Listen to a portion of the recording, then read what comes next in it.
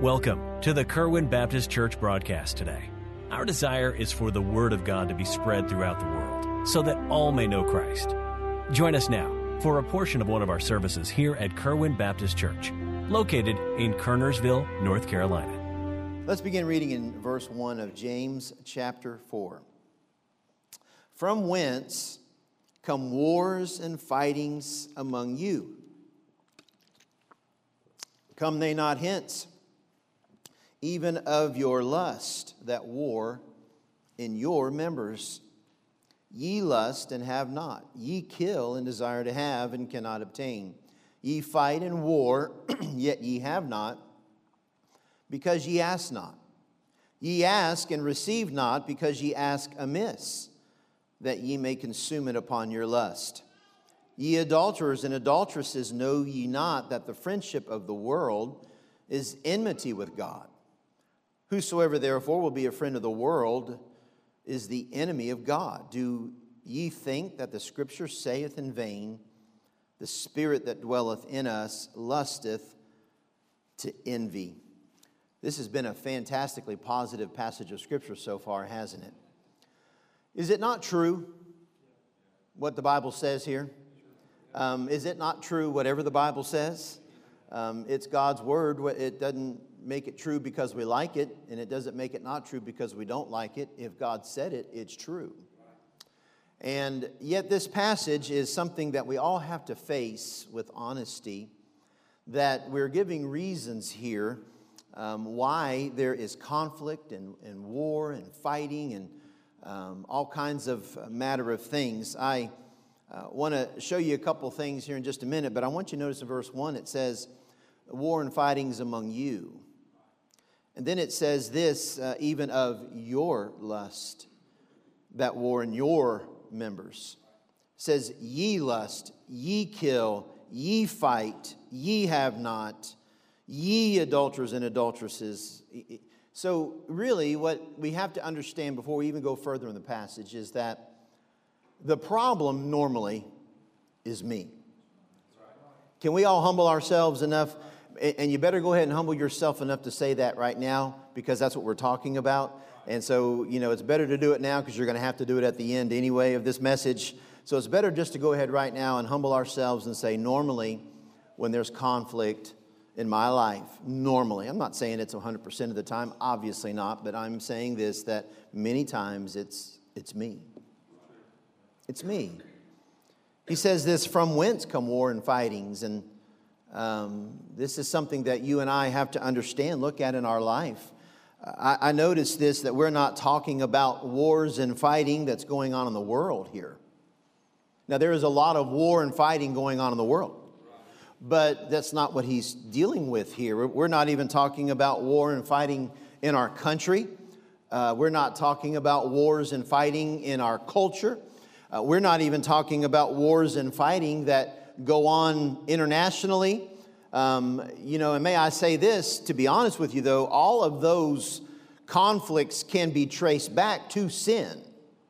It's always the way it is. I mean, where there's sin, there's war, there's conflict. And there is a war that goes on in our life every day because of our flesh and our sin. But what he's dealing with here is the believer. He said, from whence come wars and fightings among you? Not them, you. Interesting question.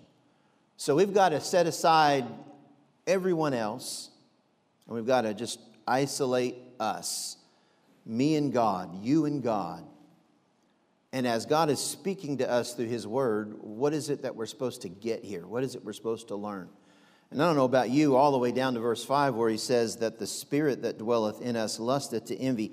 Can I show you already what you and I cause? Notice in verse 1, it hurts the body of Christ.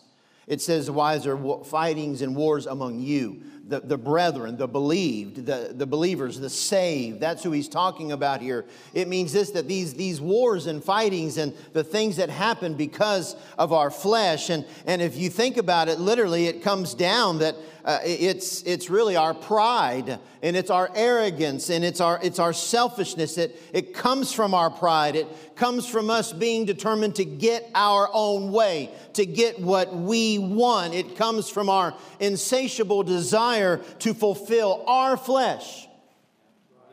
That is the root of all of it. Can I have an amen right there? On Homecoming Sunday. Doesn't this feel like homecoming? No, it absolutely does not. Normal. But I do want to talk to you about coming home today. I notice in verse 1, it hurts the body of Christ. Notice in verse 2, literally, it causes discontentment. It says, ye lust and have not, ye kill, desire to have, can't obtain. I mean, it's a constant cycle in your life. My flesh creates desires that I can't get filled up. I can't fulfill them. So I got to keep bowing to my flesh. I got to keep giving in to my flesh to try to get that desire fulfilled, but that desire can't be fulfilled permanently, just temporarily. And it's gotten to the point it hurts the whole body of Christ. And now it brings discontentment to my own life. And I just can't seem to find contentment anywhere. Notice next, it kills our prayer life. Look at verse 3. You ask and receive not, because now the giving into that flesh has created desires in you, and you're asking God to fulfill desires, but those desires are based in the flesh. So God can't answer those prayers, and so it hurts the body of Christ. It brings discontentment to our life. It kills our prayer life. And notice the next verse, it places us and God on opposing sides. Now, last time I checked in God's Word, God has never lost a battle. And last time I checked in my life, I lose a lot of them. So you and I, the last place we want to get to is where we are literally positioned against God, to the point that He calls us His enemy. Notice last, it grieves the Holy Spirit of God in our life. It says, do ye think that the Scripture saith in vain, the Spirit that dwelleth in us lusteth to envy? It grieves God living in us. I'm so glad that in verse 6 it begins with that little conjunction, but, if there was no verse 6, because of verses 1 through 5, we would not have much hope today.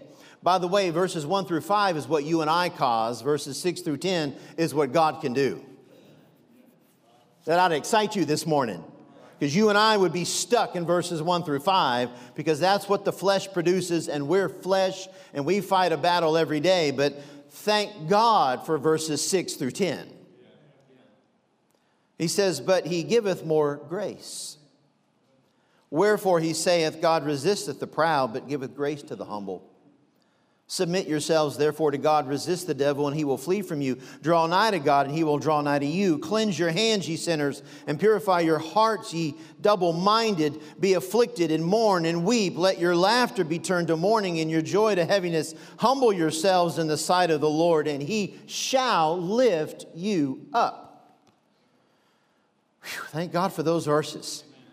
And we're going to dig into this. Verses 1 through 5 is the mess we make.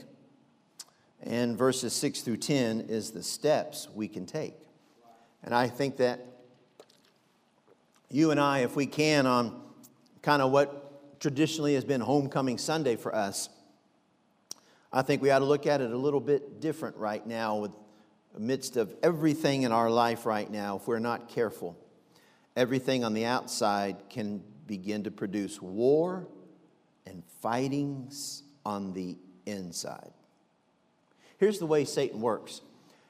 He'll produce things on the outside that will now change and cause problems with you on the inside.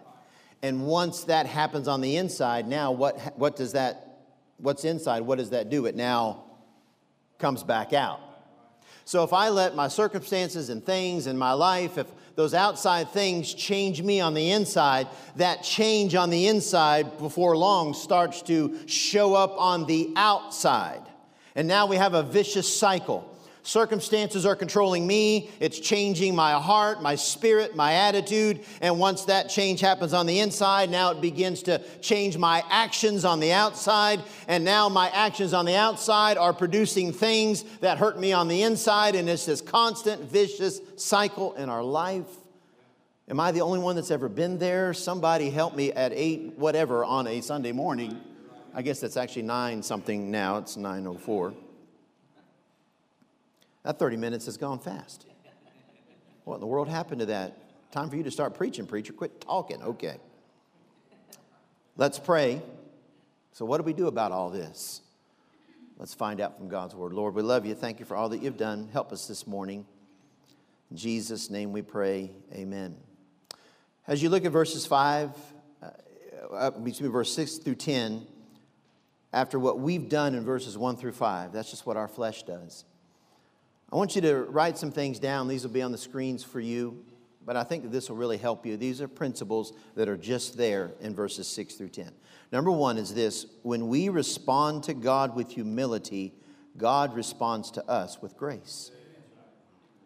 When we respond to God with humility, God responds to us with grace. Now, don't be confused. In verse 6, he says, but he giveth more grace. But that's just not some general, hey, God's got tons of it, I'm just going to throw it out on everybody. No, he explains it further. Don't think that you and I can just continue in our sin and our selfishness and fulfilling our lust and our desires and our fightings and our wars, and God's just going to keep letting you do it. Hey, here's just some grace. Keep doing what you're doing. No, he says, but he giveth more grace. I mean, we have literally grieved him in our life, but he is willing to give more grace. He's got plenty of it. And he's willing, but notice what he says, wherefore? He giveth more grace, wherefore? In other words, this is why I just said that, because he resisteth the proud. He doesn't throw grace around to the proud, because the proud think they don't need it. But he giveth grace to the humble. Do you know that you and I have access to God's grace because of the gospel?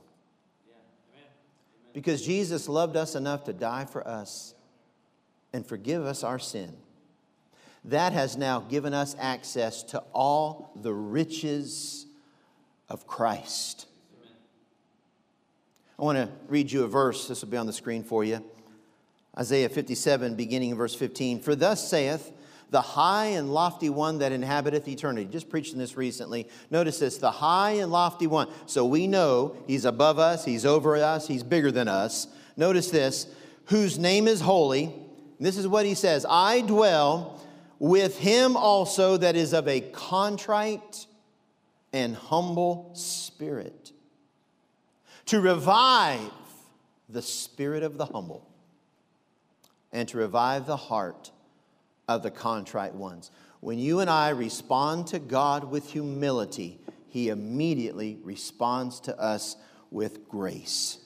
Matthew Henry said this. I thought this was interesting. If there be not close communion between God and us, it is our fault, not his.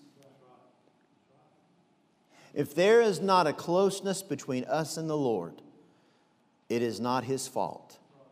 It is ours. Because when we respond with humility, God always responds with grace. You know, that's the key in our life. You say, well, how do we stop all this? We need grace. We need grace. Do you all agree with me? We need grace.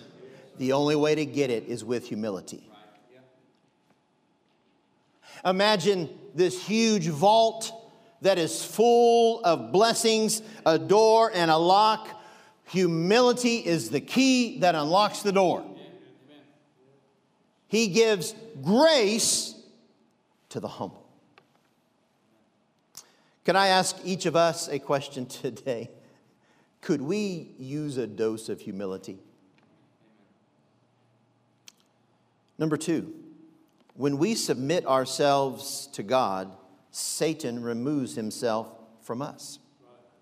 Now, when we respond to God with humility, God responds to us with grace.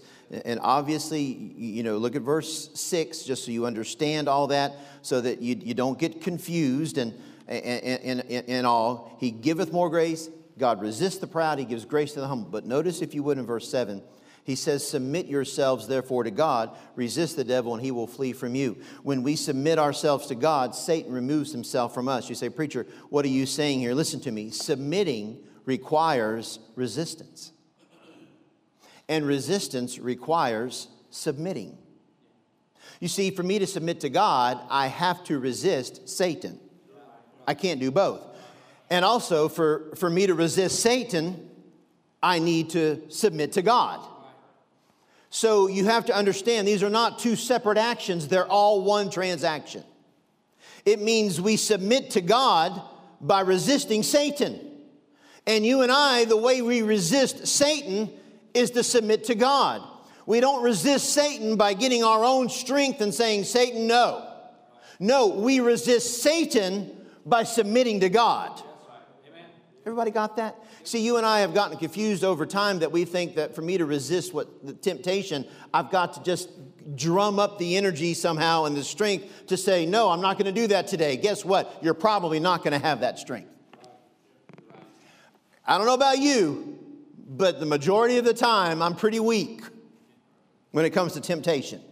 So the way we resist Satan is by submitting to God. And look at me. Once an individual at a particular moment, in a particular situation, on a particular occasion, when they totally submit to God, Satan flees.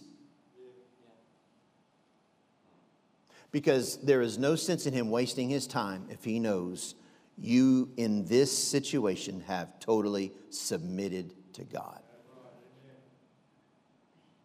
So it's literally submitting to God, Satan flees. See, when I submit to God, now I'm no longer listening to what he's saying. Amen. When I'm submitting to God, I'm not seeing what he's throwing in front of me. When I'm submitting to God, I'm not swallowing that Kool-Aid. So if I respond by submitting to God, Satan responds by fleeing me. Now, don't make any mistake about it. In about 30 seconds, he's on his way back. So that's why you and I, to be led of the Spirit, can be really dumbed down to this throughout the day, submitting to God. Submitting to God, submitting to God. You say, preacher, okay, now that sounds like good biblical lingo, submit to God. In everyday life, what are you talking about? It's submitting to His Word. In the beginning was the Word was with God, the Word was God. When you and I submit to God's Word, we're submitting to God. Everybody got that? This book is alive. And so that means this, the way I submit to God is I submit to His Word. And if His Word says it, I've got to do that. I've got to follow that. And that means I'm submitting to God, and Satan will flee. You see, the reason I think you and I get taken by temptation so often is because Satan never has to leave us. We just don't fully submit to God, so Satan has full freedom to just sit there and keep trying on us. Yeah. I want to give you this verse, Romans 7:17, and I'm just going to read this to you. It's not on the screen for you this morning, but this is the Apostle Paul, and he describes well the battle that goes on constantly with us. This, if I submit to God, Satan will flee. But if I don't fully submit to God, Satan's going to stay on me. Listen to what he says. In verse 17, he says, now then, it is no more I that do it, but sin that dwelleth in me. For I know that in me, that is in my flesh, Paul says, dwelleth no good thing. For to will is present with me, but how to perform that which is good I find not. For the good that I would, I do not, but the evil which I would not, that I do. Now if I do that I would not, it is no more I that do it, but sin that dwelleth in me. What are we saying? It's a constant battle. Paul says, I resist, Satan flees, Satan comes right back. And if I don't submit to God, I'm going to give in to him. So, my flesh wants to do this, but my spirit says no. But then my spirit wants to do this, but if my flesh is now in charge, then, Paul said, this is Paul. This is probably the greatest individual Christian that wasn't Christ that ever lived, was the Apostle Paul. I don't know that. Goodness. It's all one battle, folks. we don't submit to God over here, and then over here in our life, we resist Satan. It's all one transaction. One produces the other. If I submit to God, that automatically means I resist Satan. And if I do not resist Satan, that means I've already chosen not to submit to God. Everybody got that? It's all one action. Number 3, principle from this passage. This is nearer, my God, to thee. We're working up to it. Number 3, when we draw nigh to God in repentance, God will draw nigh to us in mercy. Look at verse 8. Draw nigh to God, and he will draw nigh to you. Cleanse your hands, ye sinners, and purify your hearts, ye double-minded. Now, what is going on here in this verse? He says, you draw nigh to God, he'll draw nigh to you. So if you would like to do that, this is how you draw nigh to God. Cleanse your hands, purify your hearts. So he says this is what you need to do, and if this is what you would like to do, then this is what you must do to do what you need to do. Are you confused yet? Draw nigh to God, he'll draw nigh to you. That means first there is this desire to be nearer to God. And if there is that desire, then here's how you draw close to God. You cleanse your hands and you purify your hearts. Now, if he was able to make it work, I don't think they're here in the service. And they might not be here today because I know with all their kids and stuff. And you know, if there's some concern, we always want people to keep their families safe and all that. But were you able to get those pictures done? I want you to see this picture. And I think I'll explain it. Now, I was a youth pastor less than a year here. And I took a junior-senior trip. And this was to Gatlinburg. And we took our youth group. We're having devotions in our room. And these are some kids that used to go to our youth group years and years ago. And so after doing the math, you know, okay, so this was probably, I don't know, this would have been 1995, I think, either 94 or 95. So you can do the math how long ago this was. Now, laying up there against that headboard is Matt Granis. Some of you in our church, you obviously know Matt and Kim and all their children. If you're visiting, just letting you know these are members of our church now. And that is his now wife, just to the right of him, with kind of the mean look on her face. He must have done something to upset her. I can't imagine that, but he must have done something to upset her. And here's what was going on, because I was here right for the birth of the fact of them just starting to like each other, just starting to date each other, and I actually had a little bit of a part in that. And so here we are, and we're on this trip, and I brought all the kids in for devotions, and obviously guys stayed in totally different rooms, and girls stayed in totally different rooms, obviously, and we had, chaperones and all that there. But if you can show me the next picture, I want you to see this. This is Matt and Kim, and this is the first banquet that they ever went together, and this was a banquet that we did with the youth group and all that, and so I had this picture, found this yesterday, as I've got a memorial service this coming Saturday for Pastor Clevenger that I've got to preach. I'd appreciate your prayers down in Florida this coming Saturday. So show me this next picture. And this is what I want to get to. This is the motel room that the motel gave us. We went down here and we went to a youth conference. And at this youth conference, Matt and the guys were in the next room. And Kim and her group of girls and the chaperones were in this room. And somehow, down there at the bottom of that wall between the two beds, there was a hole that had worn through. And I had rules that, certain time of night, we're off the phones, you go to bed, you don't talk, and we had one or two, I think, maybe couples that were kind of dating at that time. And so my job as youth pastor is to keep them apart as much as I can. Can I have an amen right there? Until it's time for God put them together and they get married, then hey, wonderful. But it's a constant thing as a youth pastor. You give them an inch, they'll go a mile, and all those things. And so I came in this room and I snapped this picture. Now this is years ago. And look at this picture. And I believe that this was Jacksonville, Florida. I think at a youth conference, or it could have been at Gatlinburg, the trips that we take, but I believe it was Jacksonville. They couldn't see anything through, but what happened is we had lights out. Nobody could talk on the phones. We didn't have cell phones back in those days. It wasn't like they could lay in the bed under the covers and text back and forth to each other. And they couldn't use the room phone because that was my rule. So they would talk into the wee hours of the night through that little hole in that wall. They got around my rules. Why? They had a desire to draw near. And any way they could find, they wanted to communicate. Are you with me?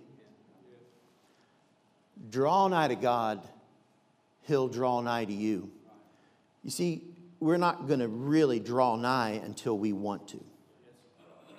And when we want to draw nigh to God, we will overcome all obstacles to make time to communicate with Him. We can't say, well, I just got so much, well, I'm so busy, well, this, I just don't have time to. We make time for what we want to make time for.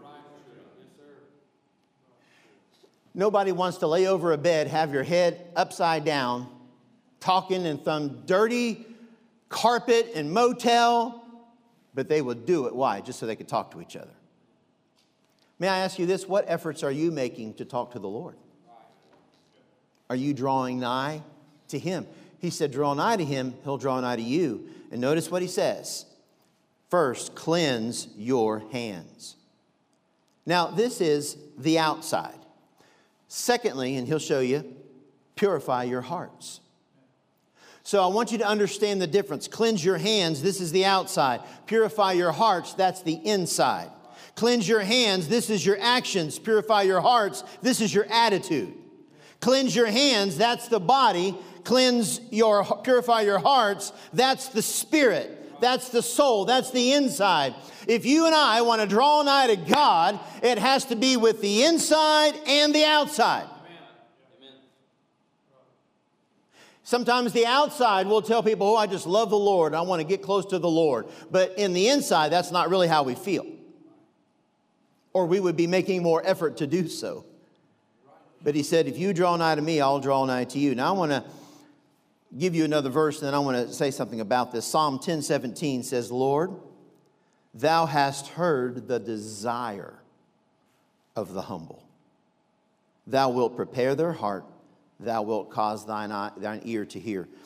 The desire of the humble. You see, when you and I humble ourselves, remember, if we respond to God with humility, He responds to us with grace. And when our desire is to draw near, He hears the desire of the humble. Now, here's what I wanted to just share with you real quick. We see how teenagers make effort to draw nigh to each other. They had an obvious desire to draw near. This passage tells us how we draw nigh to God. Now, you might be sitting there thinking, so preacher, so I've got to initiate it. So I've got to make the first move. I've got to make the first effort. Absolutely not. Now, I've always told people this. Historically, Jesus made the first move. He came, He died for you. First move. So He did not respond to us. We are to respond to Him. He made the first move. I don't care how you track it back, He made the first move. But can I give you a little principle the Bible teaches? Jesus said, if I be lifted up, I will draw all men unto myself. That is not just in salvation. And that is salvation. But it means this, that if you and I preach Jesus, He will draw you. So when you draw nigh to God, it's really not you making the first move. It's you responding to the fact that He is drawing you. And the moment you draw nigh to Him, He comes right to you. Wow. Thank you for listening today. We hope you received a blessing from our broadcast. The Kerwin Baptist Church is located at 4520 Old Hollow Road in Kernersville, North Carolina.